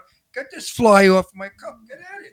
The fly would get off my cup. We have a fly. That's funny. The fly wouldn't leave my cup. Actually, too, you guys. I almost drank the fly. On the if you go on my Instagram, you guys, we still have more pictures that we haven't put up yet. But if you go on my Instagram, there's one video of Krisha Turner and I while Kim Sledge is singing, and then there's another video where Kim is on stage and Kim's daughter is on stage, and all of us are on stage, and we're singing. What's the name of the song? Don't Stop Believin'. And it's everybody who was a singer in the place that was still there at the end of the show. They're all singing, and in the background, it's Joey Belladonna, who is actually doing the big high vocals because he's also in a Journey tribute band. And so he's singing, and I have got a bunch of video of him because he was hiding behind everybody, but he was the voice that you really heard. Everybody wanted to know who was singing. It was really him. His wife is Krista. Absolute gem. Krista and I got along so well. We became best friends the whole time that the days that we were together. I hung out with, what's his name? The first name? Joey. I hung out with Joey and his wife, Krista. Even when we went to the after party up at the penthouse apartment, we hung out and we sang together. It was a fabulous event. For those of you I can't even speak. I'm so tired, folks. One thing too, about that was so cool. So Joey showed up on Friday morning. We saw him Saturday morning. We saw him Saturday morning because we got there Friday night, and he was they had just gotten up, and he said he had just flown in from doing a concert the night before for 90,000 people. Right. And now here he is coming doing like a little thing for 300 or 400 people. He's the least conceited, affected rock star I've ever seen. For somebody who's got 6 Grammy nominations and sold millions of records, he's just like a regular Joe, cool guy, and we love him. He's a sweetie pie. Now let's talk about another cool guy, Soho Johnny. Not too many of you people know who he is, but those of you who do know who he is, you're going to agree with me. I became very close to Soho this trip. We shared limos together. We had a lot of downtime, private time to talk and find out about his life and my life. And I've got to tell you, this man has a heart bigger than anybody I know. He is so caring of the world, and he wants so much to raise money for his causes, which help everyone. And I'm saying everyone, not just certain people, but everyone on the planet. His benefit. Soho Johnny is just a terrific guy, handsome, talented. He's got a cute little song out. I don't care for his song, but he's doing a good job singing it.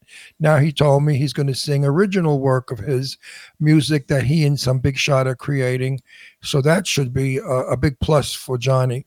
I always felt that when somebody does a cover meaning somebody else's song, you compare it. How can you do Faithfully or anything that Johnny Mathis has sung?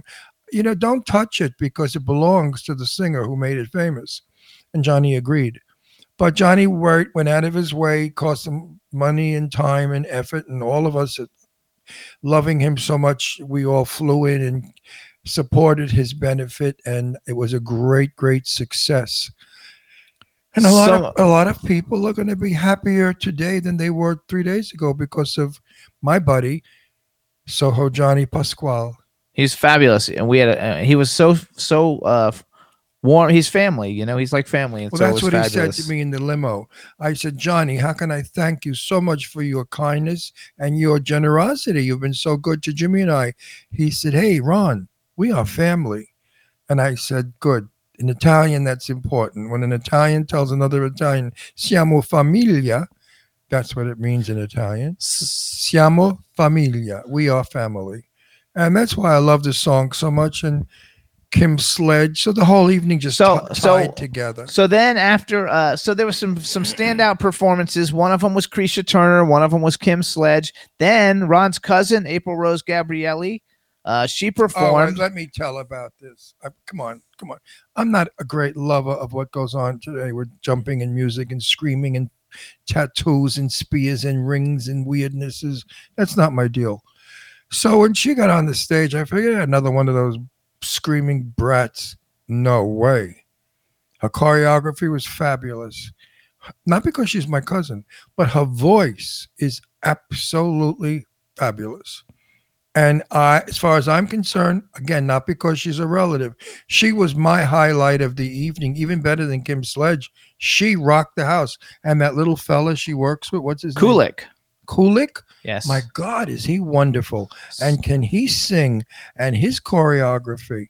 So, there's a lot of young kids out there today who are really talented. And they're not necessarily doing all that weird stuff which covers their talent. So if you guys go on my Jimmy Star official Instagram, I actually videotaped the whole Kulik and April Rose Gabrielli thing. Oh, it's Kulik good. was so good. He had the audience jumping around. He jumped off the stage and ran through the crowd and jumped on the bars. I mean, he had so much energy. And you know what I found impressive is when you are singing a note, you cannot jump because your voice will go, you'll yodel.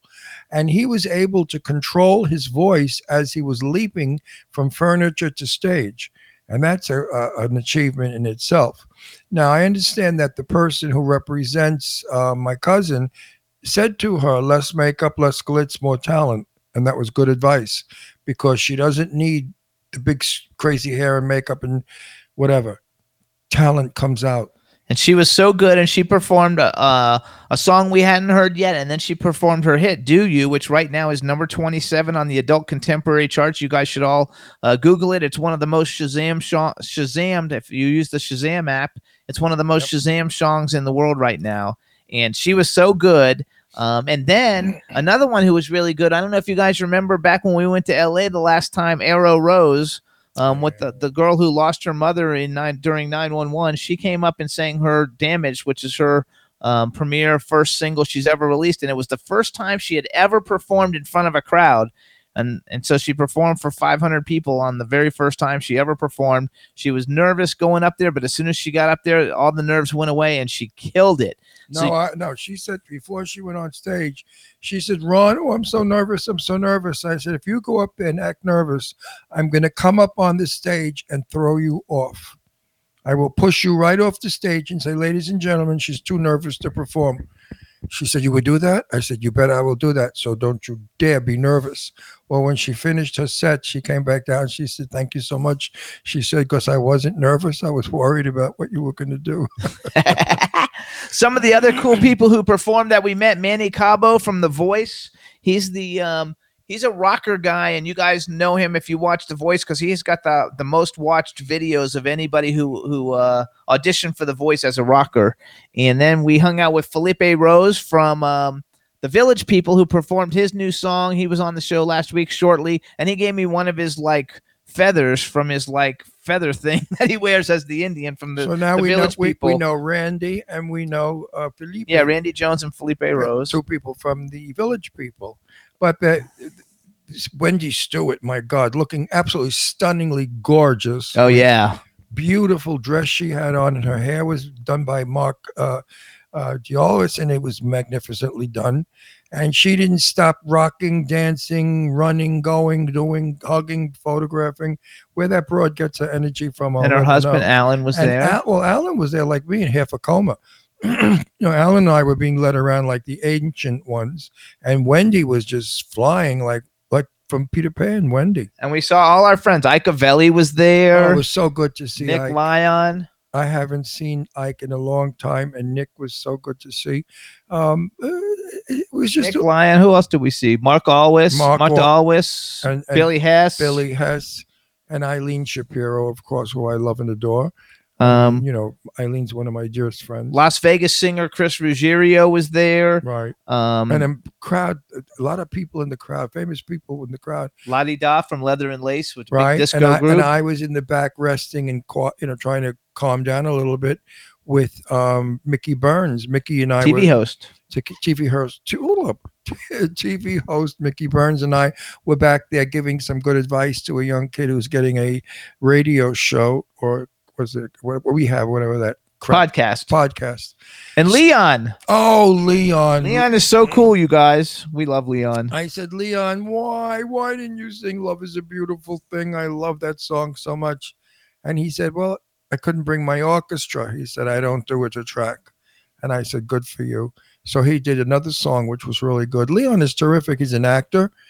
He's been in a lot of movies. He was in the Tina Turner movie. He played, who did he play in the Tina Turner? I don't know if he was in the Tina Turner movie. Well, he was in one of those No, he did the life of David Ruffin of the Temptations. He played David Ruffin. Right, that's what it was. He played David Ruffin. He's been in so many things. And he was married to one of the housewives of somewhere. Of Atlanta. And he's just the coolest guy. I love Leon. And then I'm looking at pictures. Sari Shore was there. She didn't perform, but she supported. She's a Grammy nominee, I think. And of course, we're not going to forget Soho Johnny's assistant, Gail. Gail, ran John Velasco. Yeah, Gail. We'll get there. Gail ran around making sure that everything was put together correctly. And Gail is just a super duper gal, but one of the nicest people I've met. And Shitty Princess was there. I don't care for that. I still can't get over that shit. Her name was Shitty Princess. I announced her. It was funny. And she wears a crown, like a princess crown, over a lampshade. So you don't actually know what she looks like. Good for her, because with a name like that, who'd want to be known? John Velasco was there, and we loved John Yes, Velasco. We had lunch with him love- Monday, breakfast with him Monday. We love him, and I got out of him so many stories about great celebrities. Did you know that he picked up Tina Turner when she was with Ike? Okay, before she became the Tina Turner, and he created her and made her into Tina Turner. I thought, wow, what an achievement, because I love Tina Turner, and what you see today is all because of John and all the movie stars that he's known. We had a great time, talking about, similar friends in the business. He's a brilliant man, and he's a very successful man, and he's probably one of the most important people in our business today. He's fabulous. And then we met this really cool guy, and I'm sorry I forgot his name, but he stars in Kinky Boots on Broadway. Oh, yes. I forgot his name, but his outfit was outrageous. Yes, his name is and then we also met. I got to finally meet. Oh shit! Now I forgot his name. Holy moly, that's terrible. Anyway, we're very tired. The guy from Click Magazine, you guys. So the very first episode of Click Magazine came out. They do two covers, one on the front and one on the back. Oh, also speaking of wait, let me finish this real quick. So, and in this magazine, the very debut issue, there's an article on Ron's cousin, April Rose Gabrielli. There's because it was Fashion Week. There's an article on Philip Block, who was on our show not too long ago. There's one on Soho Johnny, and there's one on Ron's favorite person in the world. I'm looking for the page. Patti LaBelle? No, favorite person that you know. Oh. Who? Sue Wong. Oh, Sue Wong. Oh, good. Yeah, I'm going to see Sue in 2 weeks. I can't wait. So Sue Wong, April Rose Gabrielli, Philip Block, and it's a beautiful magazine. It's a real magazine, not online, so it's really cool. And then the New York's #1 gay magazine was there. Get Out Magazine. Get Out Magazine, and he is Jimmy's oldest friend. Yeah, we've been friends for like 25 years or something. Well, what's his name? Michael Todd. He owns Okay. Get Out Magazine. I worked with him in Florida, believe it or not. I worked with him in Florida for about 10 years, and then he moved to New York and started a magazine. And then we met Eileen. And Eileen, I didn't know what magazine he started. And when we met Eileen, Eileen said she writes for Get Out Magazine. And we went someplace to meet the people from Get Out, and it was Mike's Magazine, which I didn't know. And it ended up, that we've been friends forever. So it was like 6 degrees of separation. And then one year we were on the cover. Jimmy and I were on the cover of that magazine, and I was very thrilled. That yes, that he thought that much of us. Usually, as these very sexy women or handsomely built, muscle-bound men on the cover. And then suddenly he puts these two old goats, Jimmy and I. If I faint, everybody, it's not that I drop dead. It's I'm falling asleep.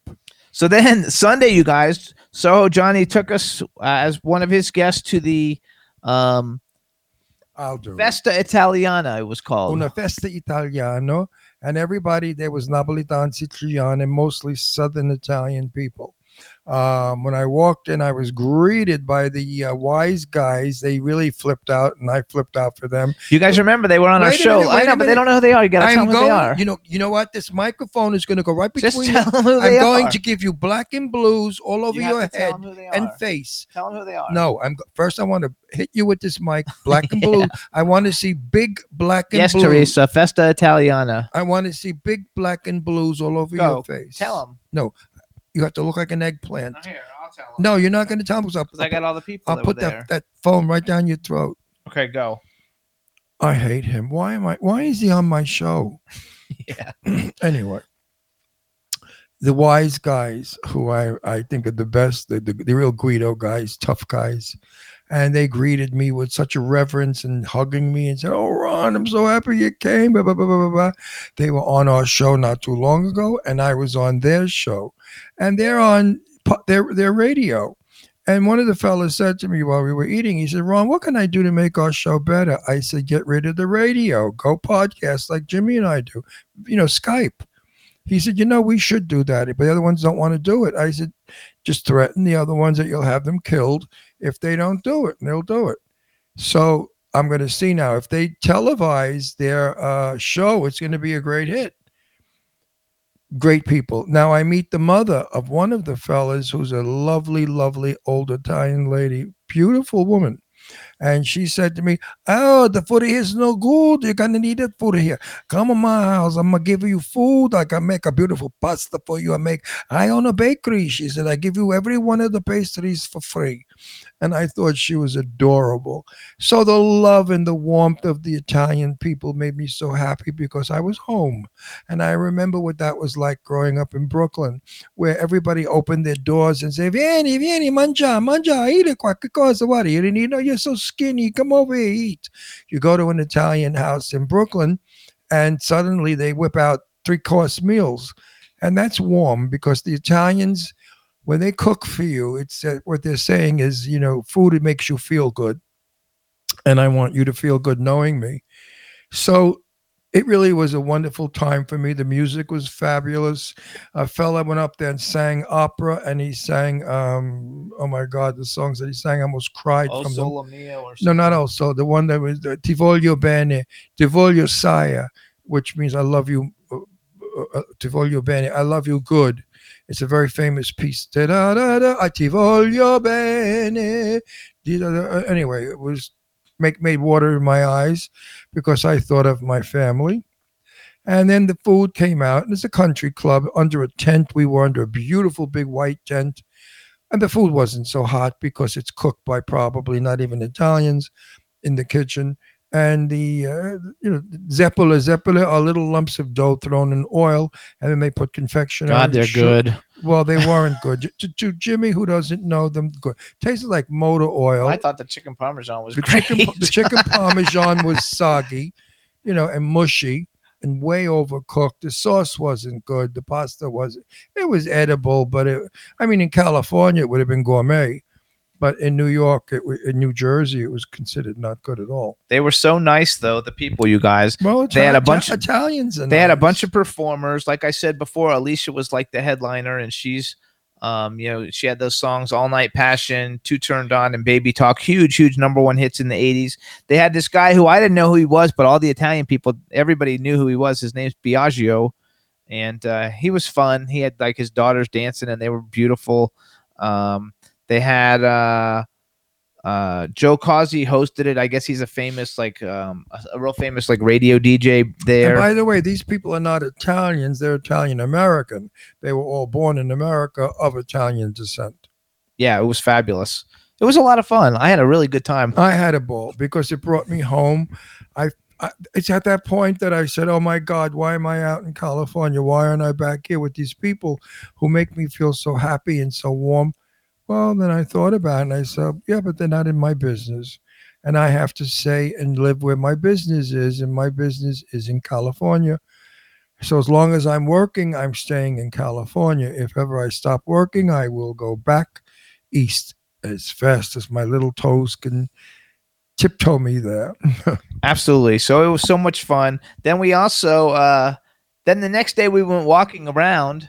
And we met John and Terry are Ron's dearest friends from a long time ago. Teresa Vecchio and John Vecchio. I know them since we are young people. I remember discussing I had just gotten married, and Terry and John were asking me all kinds of questions about my marriage and our wedding, and we were discussing weddings. And then Terry bought a house out on Long Island, and we had a house out on Long Island, 2 miles apart. Then we had our daughter Leslie, and they had their son John. So we were friends with children. Now our children are grown-up people, and our friendship continues. We fight, we kill each other, we yell, we scream, we don't talk to each other for a few weeks, and then we talked like it never happened. Real friends you don't lose. Real friends stick with you forever, no matter what. Even if you're crazy, they stick with you. So we took pictures in front of the public library where they did the Sex and the City stuff.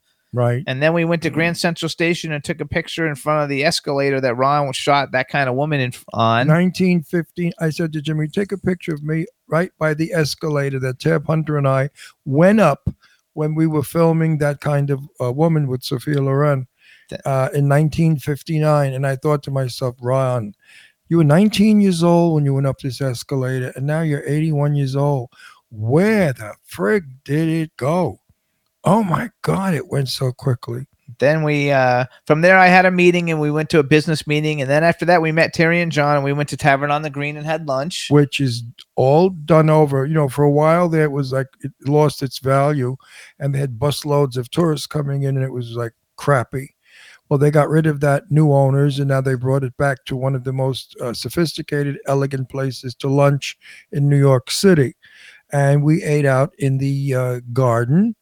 The Crystal Room, of course, no longer has those beautiful multicolored crystal chandeliers or the fabulous fabric on the chairs. They've ruined it by making it very mid-century, which doesn't work because Tavern on the Green is not a mid-century building. But the garden is lovely with the lights and the plants. No, it's really a lovely place to have lunch. It was great. We loved it. Not cheap, but worth it. Then we went walking around Central Park. And then as we were walking out of Central Park, I took a picture. It's called the Dakota, right? The Dakota is where Lauren Bacall lived and my buddy Peter Allen, and where John Lennon was shot, unfortunately. And also they filmed Rosemary's Baby. Yes, they did. The movie Rosemary's Baby, the original one. That's what they did there. It was super, super nice. And then we didn't want to end the night, so then we drove down to Little Italy and had pizza in Little Italy. Which was the most depressing thing for me in the world. I remember Little Italy when friends of ours owned restaurants down there. Mary Puglio and her husband owned Puglio's restaurant, which was one of the best Italian restaurants down there. They're all gone. They're all, passed away. Asians took over all of Little Italy now. There's only 2 blocks of what's Italian, and it's not really Italian anymore. We ate food. It was horrible. The chefs are no longer Italian. They've all left those restaurants. Now they're other people, and their cooking is not real Italian like it used to be. So Little Italy has lost its value. Most of the things that I found in New York that I remembered are gone. And that's why when people say to me, did you enjoy New York? I say, well, not really, because it's not my New York anymore. My New York is long gone, and the people in it have left or have died. So New York City is a new city of new immigrants, new ways, new food, new language, new custom. And I'm just not a part of it because I'm from the old school. So I will work in New York, do benefits or whatever it is, but I'm never going to move there because it doesn't belong to me anymore. All young people. There's hardly any old people left in New York City. Upper East Side, maybe. But anyway, that's it. It's millions of all the young guys are good-looking young guys. They're all gym bunnies or whatever. They all have nice bodies because they go to the gym, and the same thing with the women, the girls. Everybody's very skinny and very fit in New York City, and they walk. And Jimmy and I walked. My wristwatch went off, my Fitbit. It went off and exploded. It said 10,000 miles and 10,000 steps. 10,000 steps. And rockets went up in the air. First time that ever happened, because in California, we drive, we don't walk. So what we're going to do real quick, you guys. So you guys know Twiz and White Piece wrote the Jimmy and Ron song. I don't think, because we were never allowed to play it, that we've ever played the whole song. But so we're going to actually play the music video for it now that we get to play music and videos. And so far, nobody's shut us down.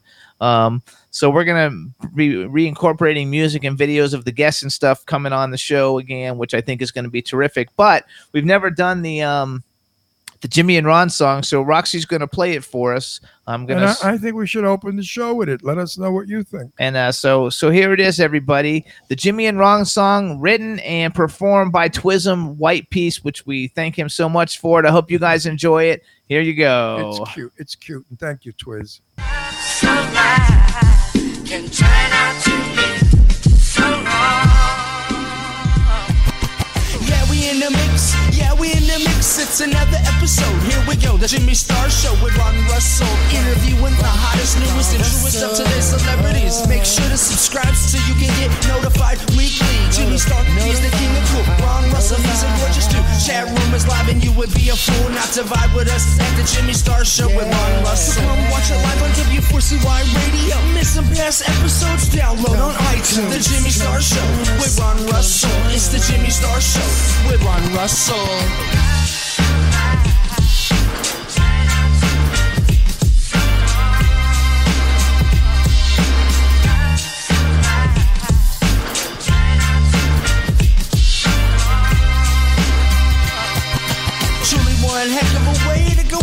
time. Jimmy voted top 5 on the list of radio hosts at this present time. Topping the top 100 on the iHeart charts. Making news on the Apple News. Dropping podcasts out on iTunes. You can even go and listen out on Audio Bloom. So come about your gloom, you'll be glad that you do. Start whistling a tune when you spend the afternoon with the Jimmy and Ron. As soon as they come on, you will know by the song. It's called the Jimmy and Ron song. The Jimmy Star Show with Ron Russell. Hey yo, you can never go wrong.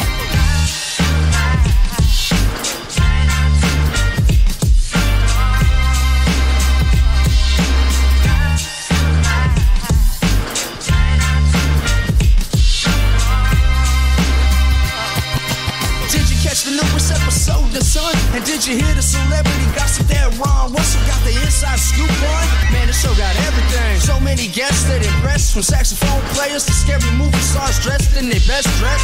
Red carpet rollouts, Jimmy Star brand on the chest. I take the pic, quick flash a grin, make the camera click again. And if you missed anything and need to go and catch up, hit the website JimmyStarWorld.com and go and get your read up. Oh, yeah. Man, you listening to the Jimmy Star Show with Ron Russell.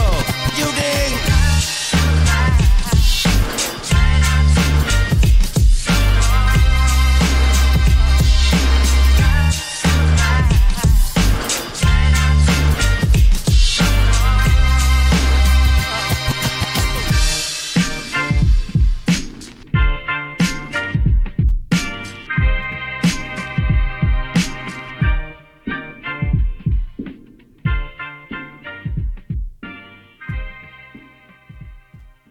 Jimmy and Ron song by Twiz and White Piece. I freaking love it. Everybody in the chat room loved it. It's just fun. And the video was I was dancing with Cece Peniston. Finally. Oh yeah, if you guys are wondering who that is in there, yeah, that's Cece Peniston. She's coming here next week, I think. 2 weeks. 2 weeks for dinner because she's appearing here in Palm Springs. So we're having her over for dinner, and there'll be more pictures and more fun with Cece because we love her a lot. She's another great personality and a sweetheart of a person. We'll also have some new, more pictures from the weekend, you guys. We haven't put them all up yet because I just got sent some of them. You know, it's been we did not, please, we were going to bed 5 o'clock in the morning, getting up early. Jimmy would work, we'd go, we'd walk, we went to Macy's. I had to go shopping naturally, bought a lot of nice stuff on sale. Then we walked for lunch. I kept looking for pancakes. I said, where the frig? There's no place for pancakes in New York anymore. You know, years ago, there used to be diners. I loved the Greek diners. The Greek diner, you go in, you could get anything you wanted. And then I looked for Chinese restaurant. We had to go to Chinatown. There are no Chinese restaurants in New York City. I mean, what all the people eat it, gyros and tacos. That shit, it's all full of grease. It's also changed a lot. Like we went to a diner on Sunday night for dinner, and dinner for two at the diner. It was like $80 at a diner. Yeah, I mean the price. No, the price is in New York. Rob a bank before you go. I mean, New York is extremely expensive. 2 cups of coffee and 2 pastries were $28. Yeah. I mean, you know, they're getting crazy there, but they're trying to make money because of COVID. You know, being shut down so long, they need money, and they're really, really, you know, asking a lot of money from people. So to eat there, we spent a fortune in food, and none of it was and good. The food sucked. And, you know, New York was famous for its food years ago, and I'm sorry to say not now. Okay, if you go uptown to a couple of the great restaurants, you know, Cote Boss and things like that, but they're $200-300 a person. And a little bit of food, and I was hungry. So I don't think that there's great food in California, and I don't think there's great food in New York anymore. Long Island, Brooklyn, of course, and the Bronx has the best of everything, the best food, the boroughs of New York. But actual city of New York, well, we wanted good pizza. So the pizza that we had sucked. I wanted Ray's Pizza, and they said Ray's Pizza was sold, and now it's like pizza, you know, taco pizzas or something. They make it, it's like they put taco stuff on a pizza. I said, no, I want like old-fashioned Italian pizza. I don't want Mexican pizza. But and then we wanted Chinese food, but we didn't want to eat the Chinese food in Chinatown because it didn't look so. No, that was good. That was stupid thinking when they said they eat cats and dogs. That's nonsense. Chinatown always was a little skeevy looking, but the restaurants are just as dirty as any other restaurant in New York, or just as clean. Cockroaches are all over LA and New York. I mean, the cockroaches in New York are just, they're there. Rats are there also, especially with the subway being flooded. All the rats came up from the subway and they were running wild in the streets. So yeah, you got to watch out that you don't eat rat crap or roaches. So it's not eat home. I do. I cook. I know what I'm eating. I know what I'm using. I mean, like some of the food they use motor oil. It tasted like my mouth was greasy for hours. But in spite of all the changes that New York has made, and not necessarily for the better, but it's changed. Still a beautiful city to see.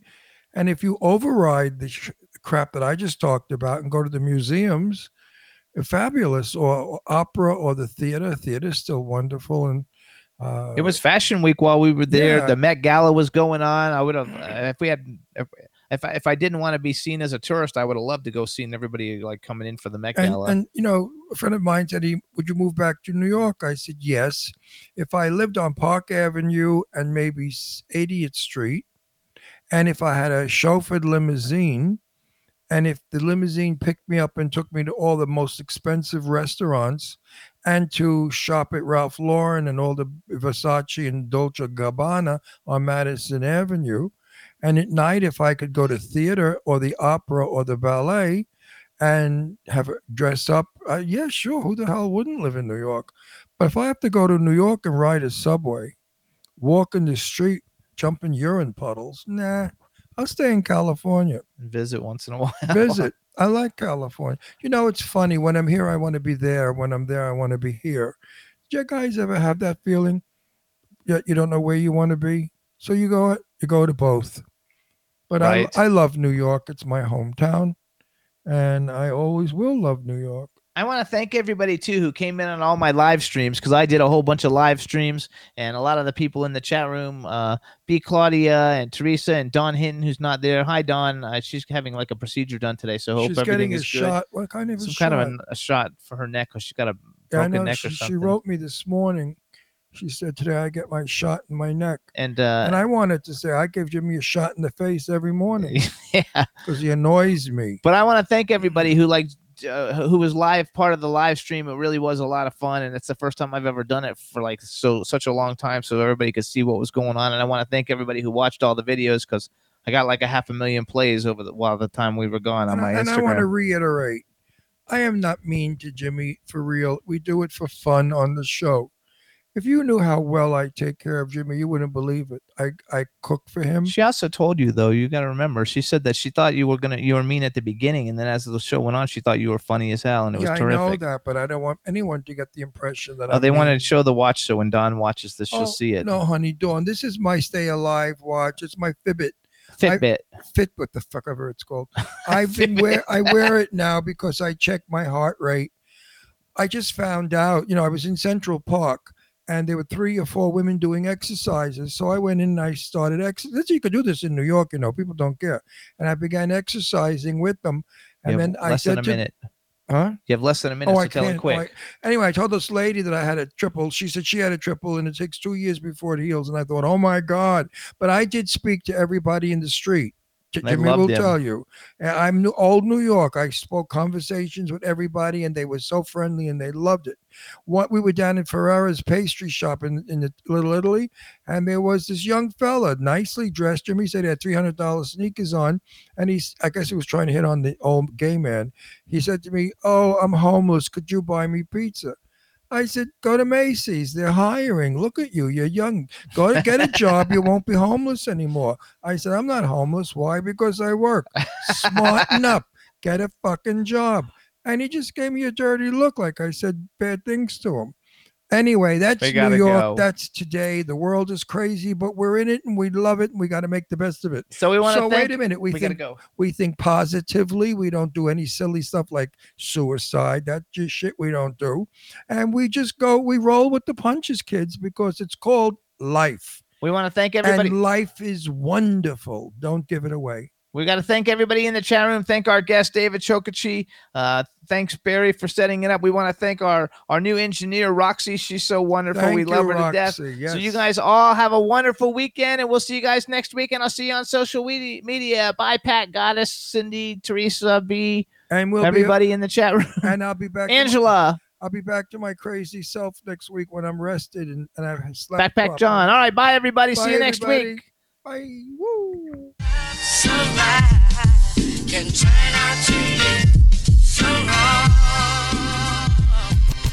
Yeah, we in the mix. Yeah, we in the mix. It's another episode. Here we go. The Jimmy Star Show with Ron Russell. Interviewing the hottest, newest, and truest of today's celebrities. Make sure to subscribe so you can get notified weekly. Jimmy Star, he's the king of cool. Ron Russell, he's a gorgeous dude. Chat room is live and you would be a fool not to vibe with us at the Jimmy Star Show with Ron Russell. Come watch it live on W4CY Radio. Miss some past episodes? Download on iTunes. The Jimmy Star Show with Ron Russell. It's the Jimmy Star Show with Ron Russell.